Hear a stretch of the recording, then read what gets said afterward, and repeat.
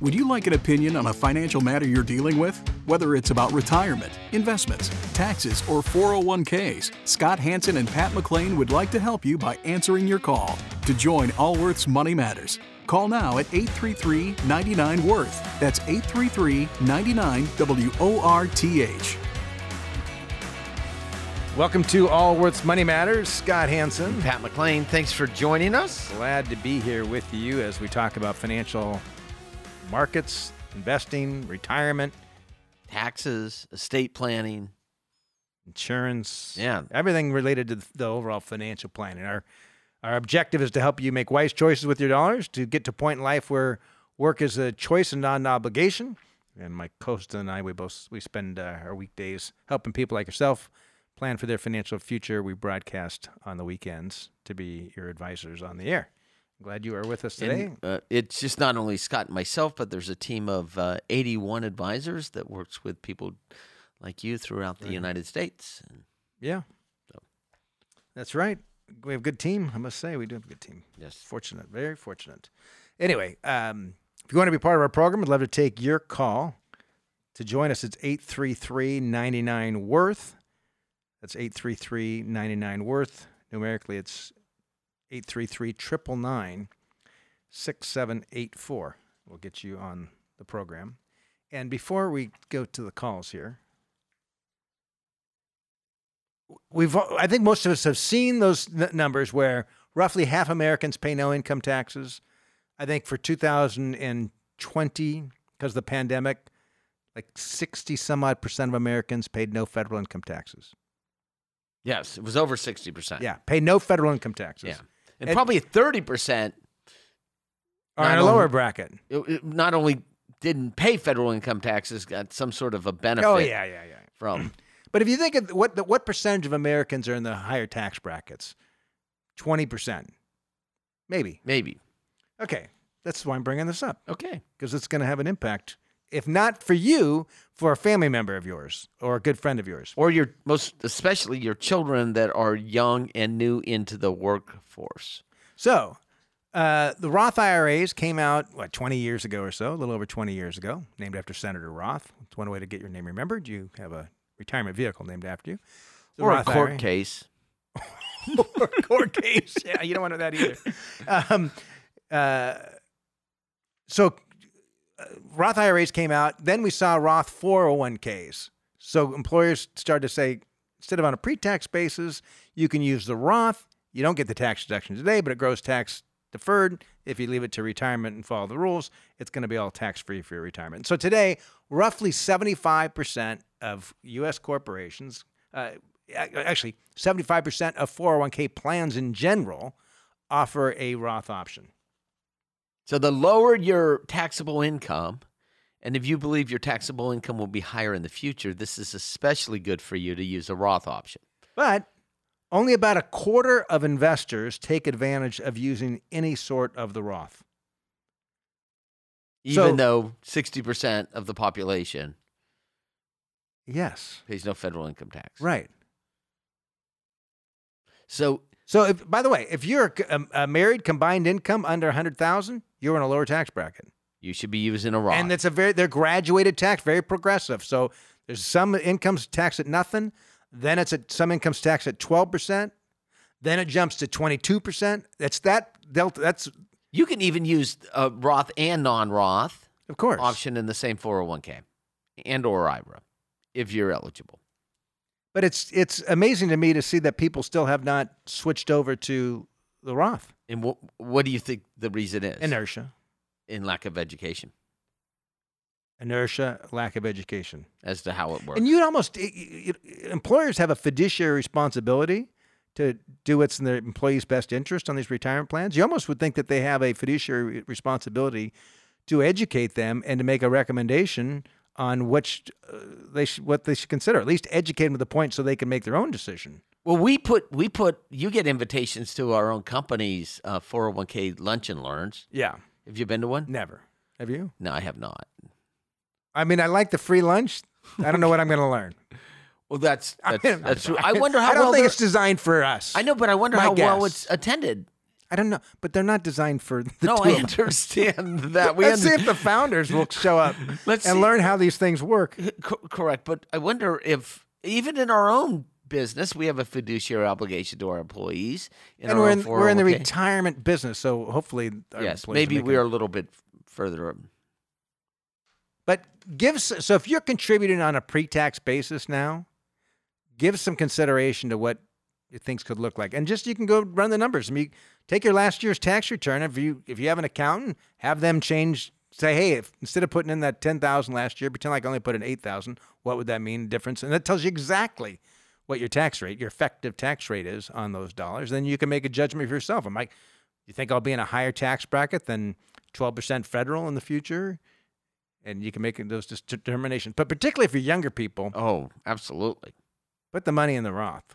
Yeah, my children and my children's friends oftentimes will ask me to allocate a 401k for them, and then I always tell them and put it in the Roth. Put it in the Roth side. Yeah. Thank you for that. There we go. All right. Well, let's go to the calls then. 833-99-WORTH is the number. We're talking to Ame. Ame, you're with Allworth's Money Matters. Hello, good afternoon. Hi. How can we help you, Ame? All right, so I had a question which I had posted on the forum, but I'm trying to save money, set aside money for my children's education. They are young, they are 4 and 7 right now. And 5 to 9 plan is like an obvious choice with college saving and the tax benefits with it. But I was talking to a friend of mine who also recommended something which is called as IUL, or universal life insurance, as I understand it, with or indexed life insurance, I'm sorry. And he asked me to consider that as an option as well, where it's not only for college saving via borrowing from the plan, but kind of a lifelong saving vehicle. So my question is, which one could be better? It obviously depends on the plan, but in a typical scenario, considering the fees associated with an IUL versus the benefits, or like the tax savings and no fees associated with a 5 to 9 plan, like which one would you recommend I should choose for saving for my children's education as well as future in general? So there's a couple things. How old are you? I am 41. Okay. So the 520, the short answer to the question. I wouldn't recommend an index universal life insurance to anybody. I just don't understand why. I don't see the benefit other than that they can be sold. Probably any under. I can understand the variable universal life insurance, but why in the world would you want a indexed life insurance? Yeah, because by its very nature, it's a long-term investment. You're right. So why do you need the hedge? You got Yeah. insurance on insurance. It's like belt and suspenders. So the answer to your question is the 529, and the 529, by the way, is not fee-free. There is a fee. Even index funds have a fee. Any investment has a fee. Does your friend, by the way, does your friend sell life insurance? Yeah, he does. Yeah. Okay. Okay. And by the way, so in full disclosure, when Pat and I both started with a national life insurance company, now they marketed themselves as being big financial planners, and they really were back in the day, but we're talking 30-some years ago. And so we both cut our teeth in this industry at life insurance companies, and here's what ends up happening, right? So these insurance companies that might don't have all these financial advisors work for them, they have a financial incentive to sell their product. So all of the education and training that we received, which I'm sure is still very similar today, is all the wonderful benefits of these products that they manufacture. And you don't have the same education of all these other products and how they might actually be better than the products that were manufactured from these insurance companies. Right? So your friend might really believe strongly that this indexed universal life insurance product is the best vehicle for college education. And I would counter that with saying he's probably not educated in a lot of other areas of finance, because if you line up 100 certified financial planners and ask them How many of them believe that an indexed universal life insurance is superior to the 529 plans? You might get 1 or 2 out of 100. So the 529 plan is the appropriate place for you to put the money. Now, in saying that, you may have a need for life insurance as well. But those are two separate things. One is a college funding plan, and the other is a mortality plan.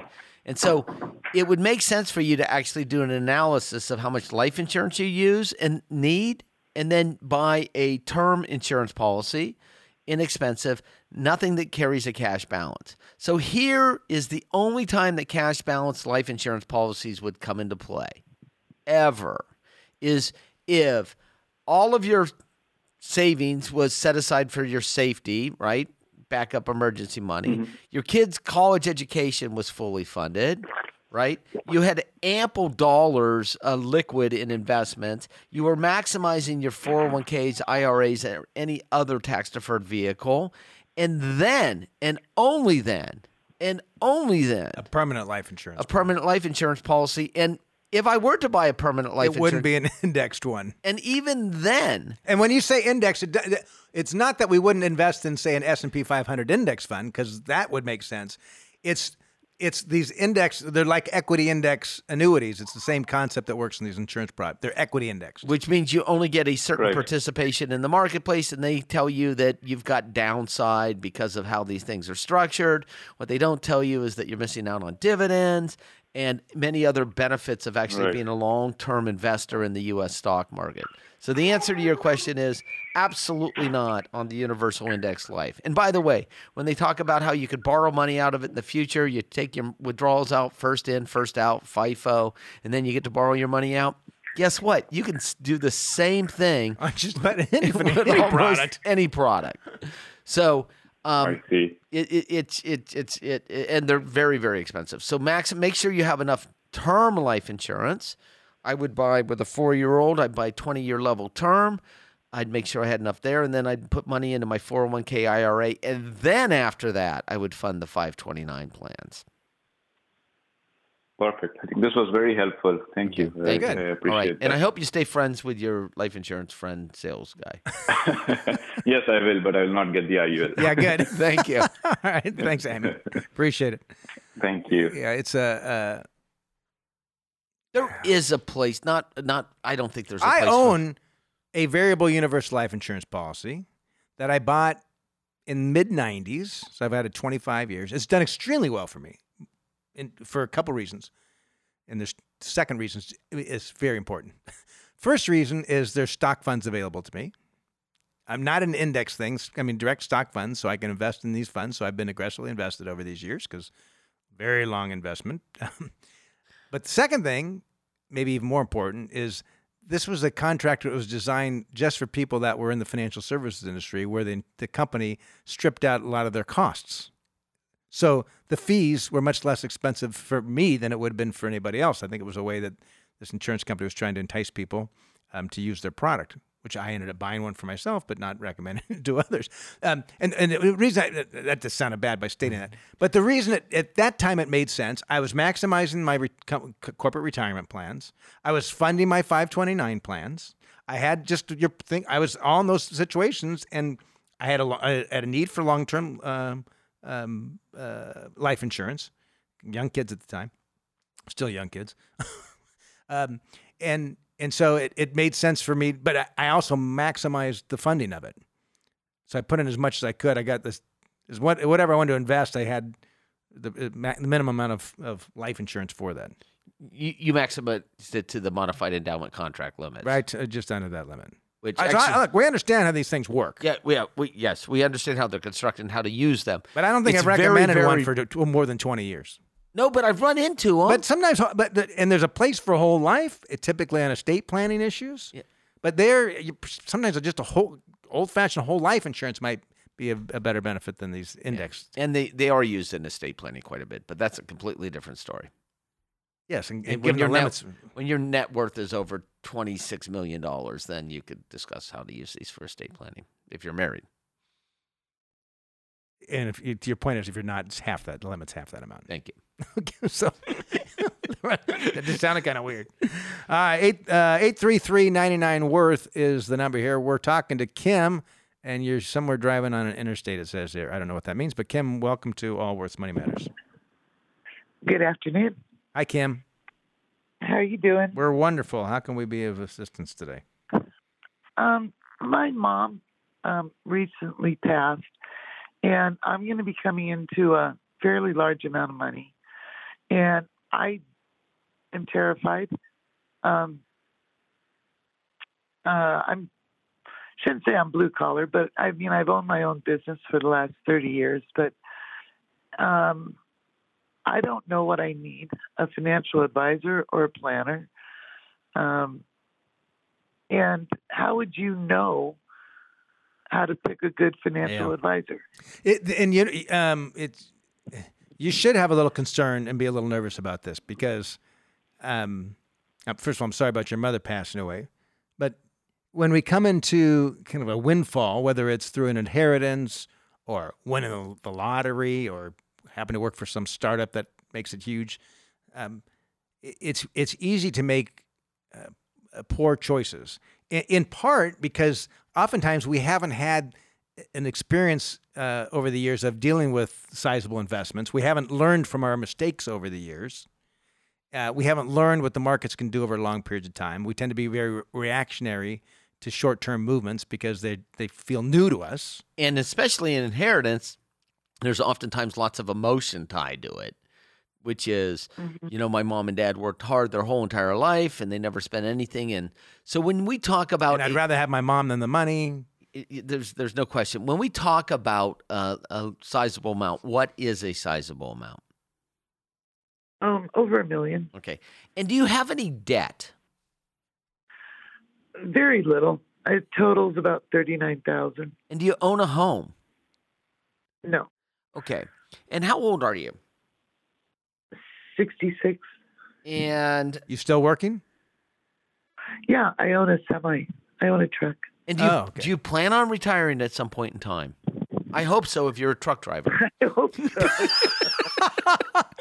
She's 89 driving down the highway. I hope so. The blinker, There's certain professions, the right blinker's going constantly. That's terrible. Where would you want to retire to? Well, my daughter and I kind of have a plan. She is very independent, and she doesn't want to get married and doesn't want children. And we're from the most beautiful little town in Southern California. And I would like to buy a home there that would be for her. And my son's married. He already owns a home. But it would be their legacy, once I pass. But I'm totally convinced that there's no way you put all that money into one home. Oh, how much would a home in this little town cost? Southern California, I mean. Minimum we're looking at $687 minimum. And what other assets do you have? $189,000 truck. That's about it. Any money set aside in retirement accounts, retirement plans of any sort? I have. Or do you have a union pension plan? Roth. No, I have a personal Roth that I've contributed to over the years. It's about $50,000, and then I have some investments in an investment group of about $50,000. But that's about it. And then I'm collecting my Social Security. And how much do you earn at your job being self-employed? I gross about $220,000 a year. What do you net? What do you get to take home after you pay for all the expenses and? Yeah, well, that's going to be a good one because I'll have my truck paid off this year, so that's $30,000 more in my net. So around $78,000. Okay, so here's one of the things that I would question. So here, I'll answer your question about how to find a good advisor. You'll find a good advisor if they actually ask you lots of questions about you and not go to the product, right? Because this money has an objective.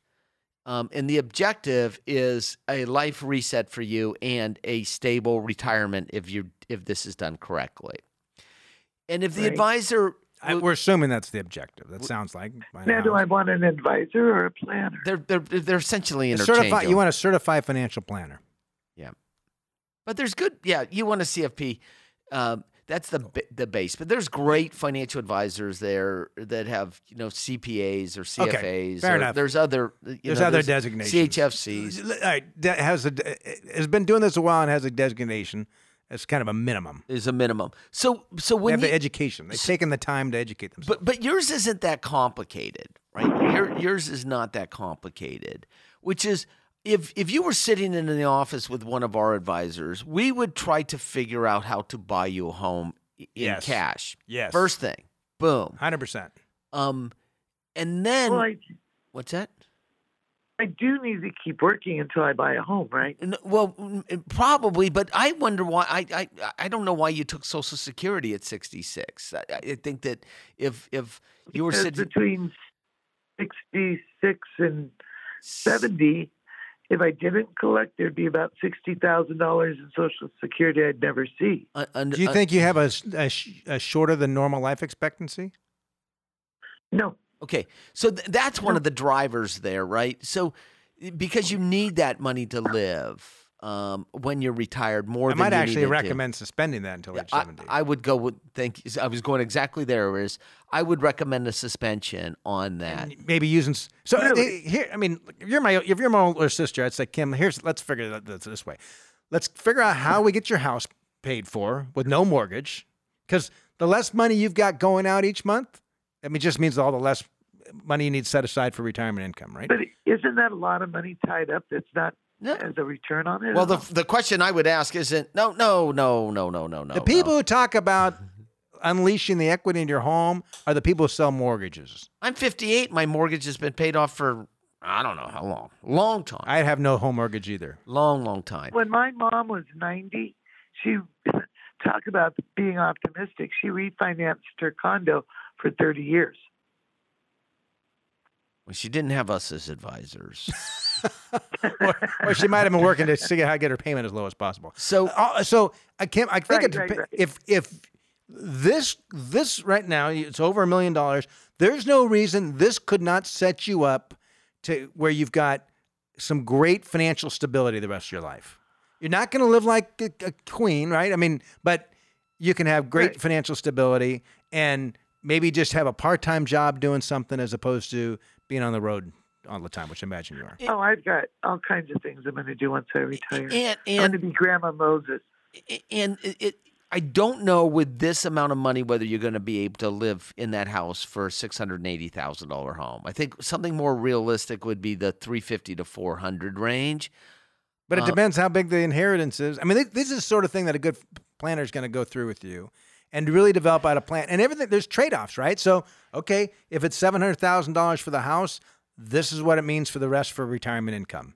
And if it's $500,000 or $400,000 for the house, this is what it means for Or retirement maybe if your daughter's living with you, maybe you take a small mortgage and she makes the mortgage payments, and then that works that way, right? So there's Well, I was thinking of maybe being able to put down enough that the rent that she pays would Same. cover a mortgage, and I would take care of everything else in the house. That's the same concept. So a good That's financial the- advisor will actually go through that scenario with you. So start with someone The planning here is key, not the product.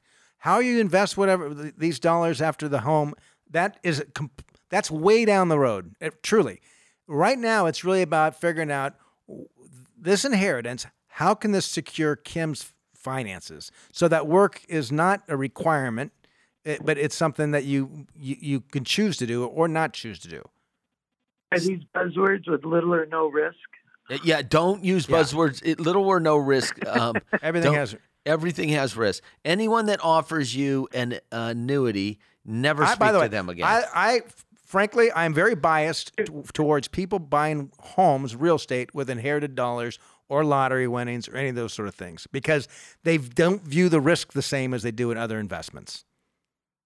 Right. At all. Well, I've heard speeches on annuities, so I'm kind of okay with that. You actually might be a candidate for an immediate annuity for some portion of those dollars, but that's a whole nother topic. Anyway, Kim, we're out of time, but find yourself a good certified financial planner or a similar kind of educated advisor. Talk to a couple people, someone who's going to really help you develop out this plan. It's the planning's first, but there's no reason. If you do this right, this can be a reset for you financially, putting you in a very good place financially, and but don't buy anything without the plan. Get that plan set up first. And actually, so appreciate the call, Kim, and everyone else. We have 7 personal decision point workshops running Saturday, September the 11th through the September 25th in Sacramento, Cincinnati, and Denver. Or you can attend virtually. Go to allworthfinancial.com. We answer questions just like this: should I buy a house? Should I rent a house? And how to think through this process. So. I mean, a lot of it is just really structures how you can think through it. We're going to take a quick break. When we come back here, we'll continue on with some calls and have some more interesting financial conversation as well. This is Allworth's Money Matters with Scott Hanson and Pat McClain.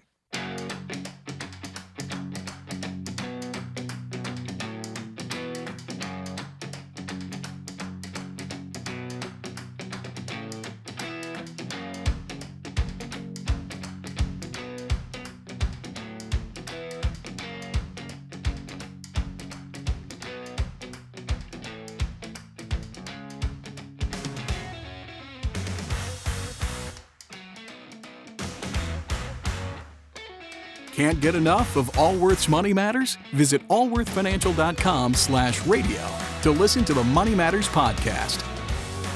Welcome back to Allworth's Money Matters. Scott Hanson, Pat McClain. Thanks for staying with us.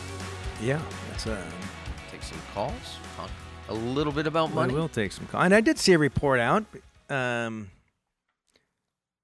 Social Security will be unable to pay full benefits starting in 2034 because of the impact of the COVID-19 crisis. No one saw this coming. According to a new report from the program's trustees. No one saw this coming. We haven't been talking about this for the last 15 years at all. And by the way, whenever I say this is as a result of the COVID-19, I think, no, it's our response to COVID-19. That's right. COVID-19 didn't cause... No.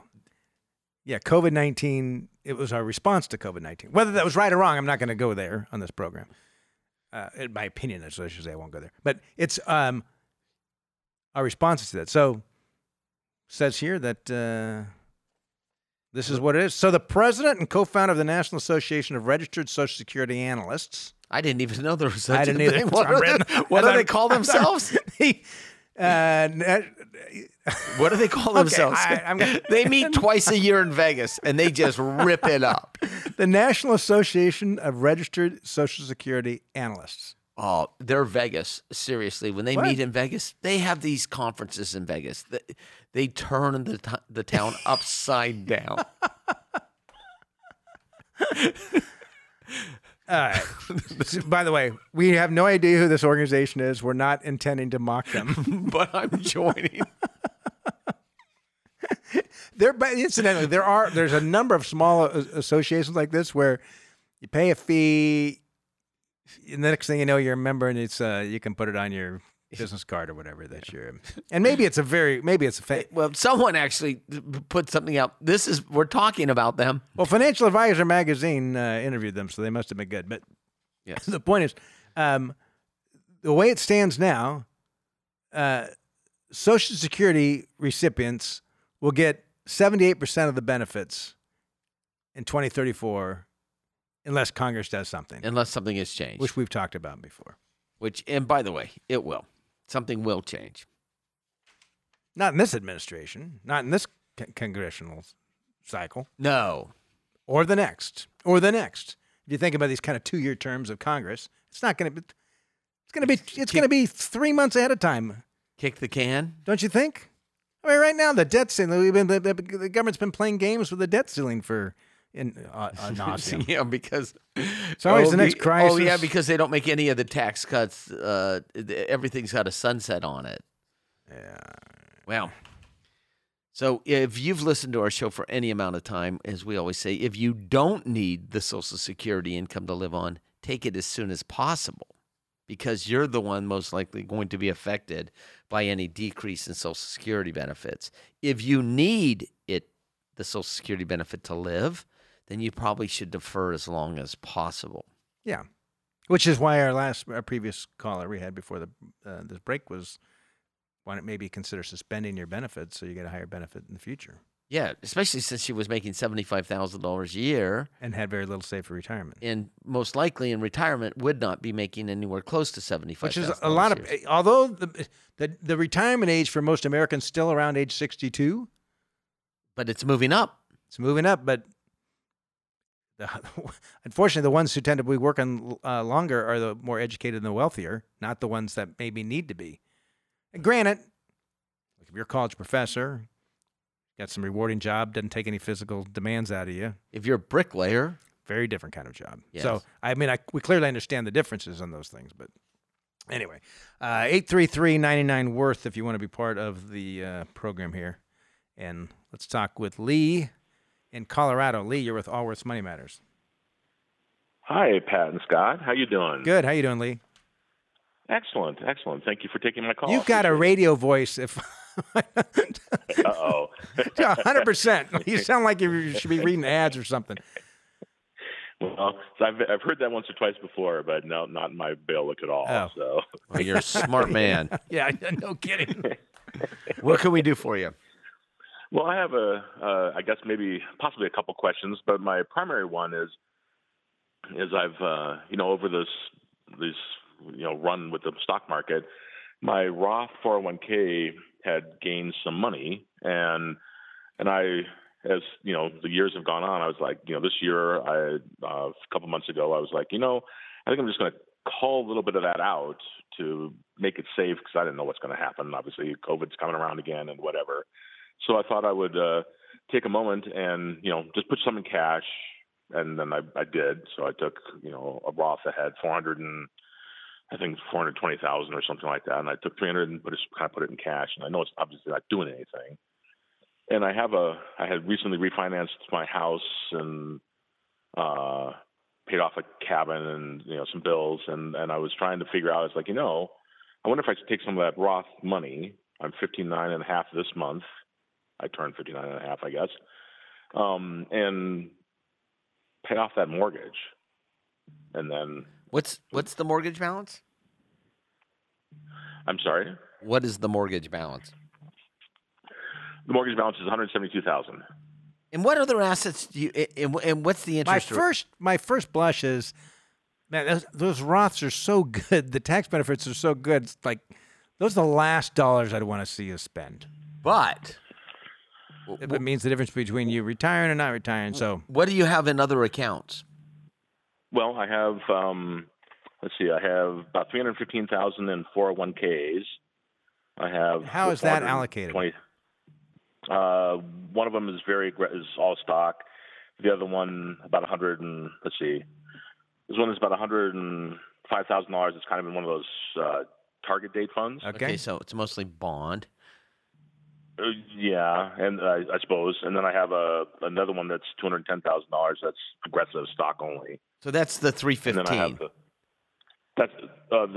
it's between the two of them. It's 315 total. Got it. And then I have about 420,000. I haven't checked in a little while of the Roth. The Roth, and then that's basically it. I have a small pension. I have a cabin up in the mountains. I'm going to ask a question about that in a little bit. That I was going to at some point get rid of, possibly, and use it as a supplement to my retirement. Okay, what's the cabin worth? Figure out how to do that. Cabin, hard to say. You look at Zillow or one of those places, and they claim it's about $550,000. I'm guessing, $500,000 minus some, whatever fees I'm going to wind up paying to sell it. What do you make at your job? About 74 or so a year. Are you married? I am. And does your wife work? Intermittently, freelance. And does she have money in her retirement plans, or did you include those in these numbers? Nope, she doesn't have. She has like a $50,000 Roth 401k. I'm sorry. And when do you plan on retiring? As soon as I can. I mean, so you've already thought about this cabin. Do you use it a lot? No, it's actually a rental right now. That's the dilemma I have. What happened is I lived in the mountains. My wife got a job down here in the Denver area. She had graduated from school, and yada yada. We moved down to the Denver area, and my cabin was still my primary residence for about a year or so, and then we kind of moved out of the cabin and spent all of our time down here. So How long ago was that? Out. That was like 12 years ago now. And how much income does the cabin generate a year net after expenses? Not much. Net, it doesn't make very much. Yeah. It's a small, little teeny Cabin thing. rent. I mean, vacation rentals tend to be terrible. All right, so I know what my answer is going to be. I want to find out what Scott Hansen's answer is going to to be.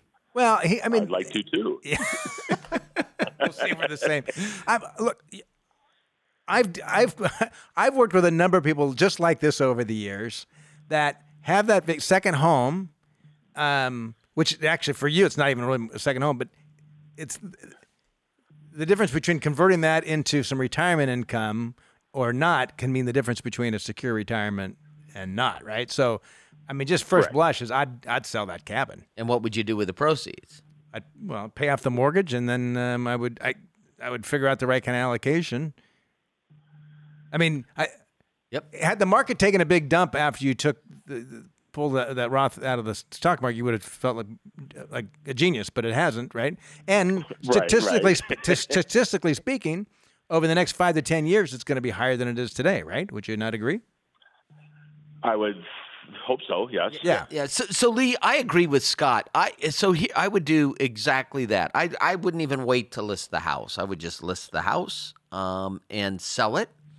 The cabin, I would use any of the proceeds net of taxes to pay off the mortgage. It's still a hot time for these sort of things. And the Delta variant's only going to help you. Yes, in a cabin. It's a vacation rental right now? No, it's actually the person who lives in it works in the Summit County area. So she's a regular. She's been there for years now. She's a very consistent tenant. Okay. And I just don't charge her a whole lot because she's very gentle with the place. The ski crowd can be very rough. It's a single family residence, you might call it. Yeah. Even though it's a single bedroom cabin. So she's very gentle on it. So I, appreciate her being in it and taking care of it because it. It's a ski cabin for a couple families going together. Lee, I got to tell you. So my son went to Denver University and lives in the Denver area. And when he was in college, he would say, me and my friends rented we rented a cabin. And I'd say, who in their right mind would rent college boys you a cabin? And how many of you are going, there's like 18 of us. Right, exactly. That's why I appreciate this nice lady taking care of my place because I feel like she's, like I said, I go up there, it's pristine, and every time I go, and so I never worry about it. That makes my life so much better. But it's costing you a lot. Yes, it's costing you. It's an asset. Yeah. So here's what our recommendation would be: is to first of all, sit down with a financial advisor or just reallocate your 401k IRA appropriately, right? To an appropriate. Even if you're retiring in the next 5 years or whatever, it doesn't mean you're going to spend all your money in the next 5 years. No, absolutely not. Right? Exactly. And these are the last year. I mean, statistically speaking, one of you is going to be living live in your 90s. So that move to cash was emotionally led. It was in some ways. I just felt like I was like, I'm just going to call what I felt was appreciation without. As I'm getting, 5 years away from retirement, maybe take. That might have been prudent. You don't want everything in the stock market. You want to make sure that when you're able, you don't want to be ready at retirement and then like, oh crud, there's a financial downturn. Now I can't afford to make it happen. But you're not going to. But you also know you're not going to spend all your money. So the appropriate thing is having the right kind of allocation over time. And so, as a perfect example, in our portfolios, this isn't a plug for us, good investment advisors will actually fix a portfolio around an allocation and then sell off once it exceeds that allocation and buy in once it is below that allocation in terms of your equity positions. So your situation here, you should not use the Roth. You should sell that cabin, apologize to the lady that lives there. Maybe they'll keep their renter, but most likely No way. they won't. Right. They won't. No, and then take the proceeds from that, pay the taxes, put it down You'll have on. no problem selling a 500. It's close to a ski resort. Yeah. Oh, yeah. It's in Summit County, right within miles of Breckenridge and Keystone. There you go. Yeah, I mean, come on. Minutes. They'll spend more than that on a condo in one of those places. Yeah, and then Oh, absolutely. so that would be my recommendation, Scott's recommendation, and get an allocation. And then I very rarely do this, but it's appropriate for you that sometime between September and 11th and Very rarely. Saturday, You just did it 10 minutes ago. not to an individual. Yes. No, on the radio I plug our workshops because I think they're valuable. But I'm actually saying specifically to Lee. Lee needs to go. It's like I came to Lee's Didn't house. you do that to Kim earlier? I didn't. I Okay. told her to talk to. Oh. You did. No, Anyway, I that's didn't do it on the air. I did it after she hung up. Okay, I feel pretty strongly about these workshops. So, it's a decision point workshop. Scott wrote a book called The Decision Points: A Guide to Retirement, something along those lines. So it's September 11th through the 25th on one of those days, and we have them in Denver, Cincinnati, and Sacramento. If you go to allworthfinancial.com, you can register. It's worth you attending because it's going to help you think about conceptually your retirement. And you don't want to make the mistake that you just did, right? Like, I mean, because there's a cost involved when we pull out of the market like that, right? So the cost is we don't get the gains. You just missed out on some gains. And in order to get the, say, 10% that the stock market's going to return, or I shouldn't say going to, has returned historically, we need to be in that in all cycles, and which means that we can't afford to miss out on some of those upswings. So What I was trying to do was do this, like a 5-year allocation of cash. So if the market went into the toilet for 5 years, I could have the cash. I would take from that instead of stocks or bonds, which are my other accounts. And that was the concept. It wasn't like I need to pull this money because I think it's all going to go in the toilet. It was more, I need a 5-year. That's right. Yeah, we understand. So, to Pat's point, go to one of those workshops at a minimum. Look at it online. It just kind of, I think it's you need to work backwards from retirement. I like the concept of having your home paid off. I hate the concept of pulling money out of a Roth IRA at 59.5. I like the concept of getting rid of that home because it's not really returning anything. No, it's not returning much. It's I keep trying to convince my kids to think, hey, let's go. Use it to play or whatever, and they seem like they've gotten into high school or whatever, that they're just busy, and that's not a high priority in their world. And where we know, with market cycles, nobody can predict the future, but we clearly know that cabins in the woods by ski resorts are much more valuable today than they were a few years ago, right? Yes, no, it definitely has climbed dramatically in the last couple of years. Yeah, particularly post-COVID, so it's a great time to be making a trade. So that's what we'd consider, Lee. Appreciate the call and wish you well. And Pat, talking about home price,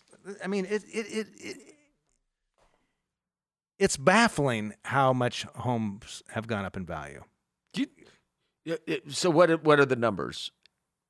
Well, the last thing I read, it was north of 20% on an annualized basis over last year, on average across the U.S. This thing I've got in front of me, all right.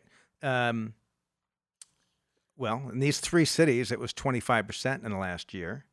So in Phoenix, prices were up 29.3%. By the way, which major market was hit the hardest in the financial recession? That's good. Phoenix. Las Vegas. Okay, Las Vegas followed by Phoenix. They're and right. Then, I think and then other parts of Florida, yeah. Yeah. San Diego up 27.1%. Wow. Seattle up more than 25%. On top of, this is the last 12 months. The last 12 months. Right? Because they had been appreciating significantly before then. Yeah. Pre-COVID. Index in 9 cities jumped more than 20%. So Portland, 19% increase. Denver, up 20%.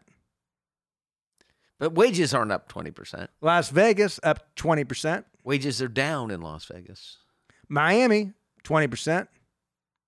Dallas up 21%. Tampa, 21%. San Francisco, 22%. How much do you think this is driven by these low interest rates? The 20 largest cities measured by S&P CoreLogic's Case-Shiller. They need to buy another company. They could add another name to it. CoreLogic, Case-Shiller. The index rose 18.6% from a year earlier in June. The largest surge since 1988. 88. Wow. So I mean, that's a when you step back and really put this into perspective, you got to ask, what is this? What are the ramifications for our economy as at large, as well as our society? Well, so part of this increase has become because of the glitch in the distribution chains and houses not being started then. So you have an inventory, right? Hasn't been keeping up with populations. A dislocation of people moving from state to state. Low interest rates. Low interest Now, rates a big driver. I heard 2 ads last week with ads that said you can get a home loan with stated income. And I thought, my gosh, I missed those ads. I haven't heard them since You can't even. before You don't have to prove your income. You just here's what it is. But we haven't seen that since, liar loans, they call them back. we didn't see this since 2007. We haven't heard those ads. Right? You haven't heard those ads. So Remember the negative AM ones? oh yes. I remember hearing I had a jumbo mortgage with an interest rate of 1%. I remember calling one time, and the poor woman who answered, I think she probably didn't really know what she was doing, and I kind of went off on her, like this is immoral, and she was kind of shocked, like. I don't do this very often, but I was just so frustrated by it. I just felt it immoral. Well, the people that are consuming the products have some responsibility in this as well. They do. There's no Right? question. Not the people that buy index annuities and then say, I can't believe this happened. And like, you could have Googled index annuities. You could have done some research on the person who sold this to you. You could have learned something about human behavior, business structures, fee structures, commission structures, all those things, I suppose. There is some responsibility. But this real estate market doesn't feel like it did pre-real estate crisis because of how the houses are being financed. Am I wrong? No, I think, that is clearly one. Secondly, there's a lot of people having second homes, that people working from home now, people saying, look, we have employees saying, if you make me come back into the office 5 days a week, I'm not coming back. I'm going to go work elsewhere. We have hired people that just said, I will take this job as long as I never have to come into the office. So the workplace has changed. We all realize that. So that is driven up demand right there. Like, maybe I want a bigger house, but it doesn't explain why we still have price increases in the cities. Even in New York, I was talking to a friend of mine. He bought a new apartment. He lives in New York part time, and he bought a new apartment. And this maybe like 4 or 5 months ago, and I'm like, "Wow, what's it like trying to sell an apartment right now?" He's like, "I can't believe it. I can't believe what these things are going for. Like COVID never existed. Like apartment values are way back up again." This is just cash in Manhattan. It's just cash. There's just people sitting on. There's been such an appreciation in assets across the board that people are actually just moving assets around. And real estate just happens to be caught up in that. Think about it. It's 100%. Right? You work for a company, the stock's up 30%. It went public. It was bought by a SPAC. Who knows, right? All of a sudden, there's cash. You've had portfolios like Lee called, said, this was up so much, I took some out. I want to pay off my house with it. We recommended against doing it exactly the way he wanted to do it. But part of the reason is there's too much cash in the system right now. For some. There is most certainly, if you want to talk about income inequality, which I don't really specifically want to talk about on this show, but it has gotten wider in the last 24 months than when you've got the major cities, the 20 major cities where the price rose roughly 20% over the last year. Like, you think about it, If a median price house is $700,000 or $800,000, even you can make interest rates zero and still trying to amortize that over 30 years is a lot of money. It's a lot of money to pay each month. And these natural disasters that we saw in the last couple of weeks will only drive home prices up further. why is that? Because there's a dislocation of so many people and the cost of goods and services, just the supply chain, the how clunky the supply chain is now. Look, we'll see lumber prices go up. We'll see everything associated with building a home will go up because of these natural. There were substantial natural disasters that all took place in the last month that across the U.S. That's right. That will drive home prices. But really, I think one way to look at real estate, and whether you're looking at buying a personal residence or second residence or vacation home, if the same way we'll talk about stock market, think about it's got to be at least 5 years or more. You need to be thinking the same thing right now before you go and buy a house in a market, because how long are you going to live there? Yes, how long you plan on owning it? Because what we know is things go through cycles. The last time it was a pretty significant downward cycle on real estate prices. Nobody can predict what the future is going to happen. I think most would say the odds of seeing something like that again are quite slim. But there's no reason you couldn't buy a house and have it be stagnant for 5 years or depreciate slightly. Oh, most certainly. My wife and I were married in 1992. The first house we bought a house right when we were married for $202,000 or $212,000, something like that. We paid less for it. It was 3 years old. We paid less for it than the people who were the first owners of the house who had bought it 3 years prior. We sold it 2 years thereafter for less than we paid for it. 5-year period of time in Northern California, nice suburb of Northern California. That was the early 90s. And so the financial crisis isn't the only time we have downward real estate prices. Yes, that's what my point was there. Yes. Anyway, we are short on time here, and we apologize we didn't get back to the calls, but we were entertaining ourselves talking about real estate here. But hey, our featured article on our website right now is our 3 required minimum distribution strategies to help you keep more of your money. That's one of them. And then we also have one featured article on cryptocurrency 101. So if you subscribe to our newsletter, if you don't, I encourage you to do so. Go to allworthfinancial.com. It comes out every Saturday, and it's got a couple good topics each week. And then some of the ones that get clicked on the most, we will have as our featured articles. But the required minimum distribution strategy, I think, is probably helpful for many. Anyway, we're out of time. It's been great being with you. We'll see you again next week. This has been Allworth Financial's Money Matters with Scott Hanson and Pat McClain.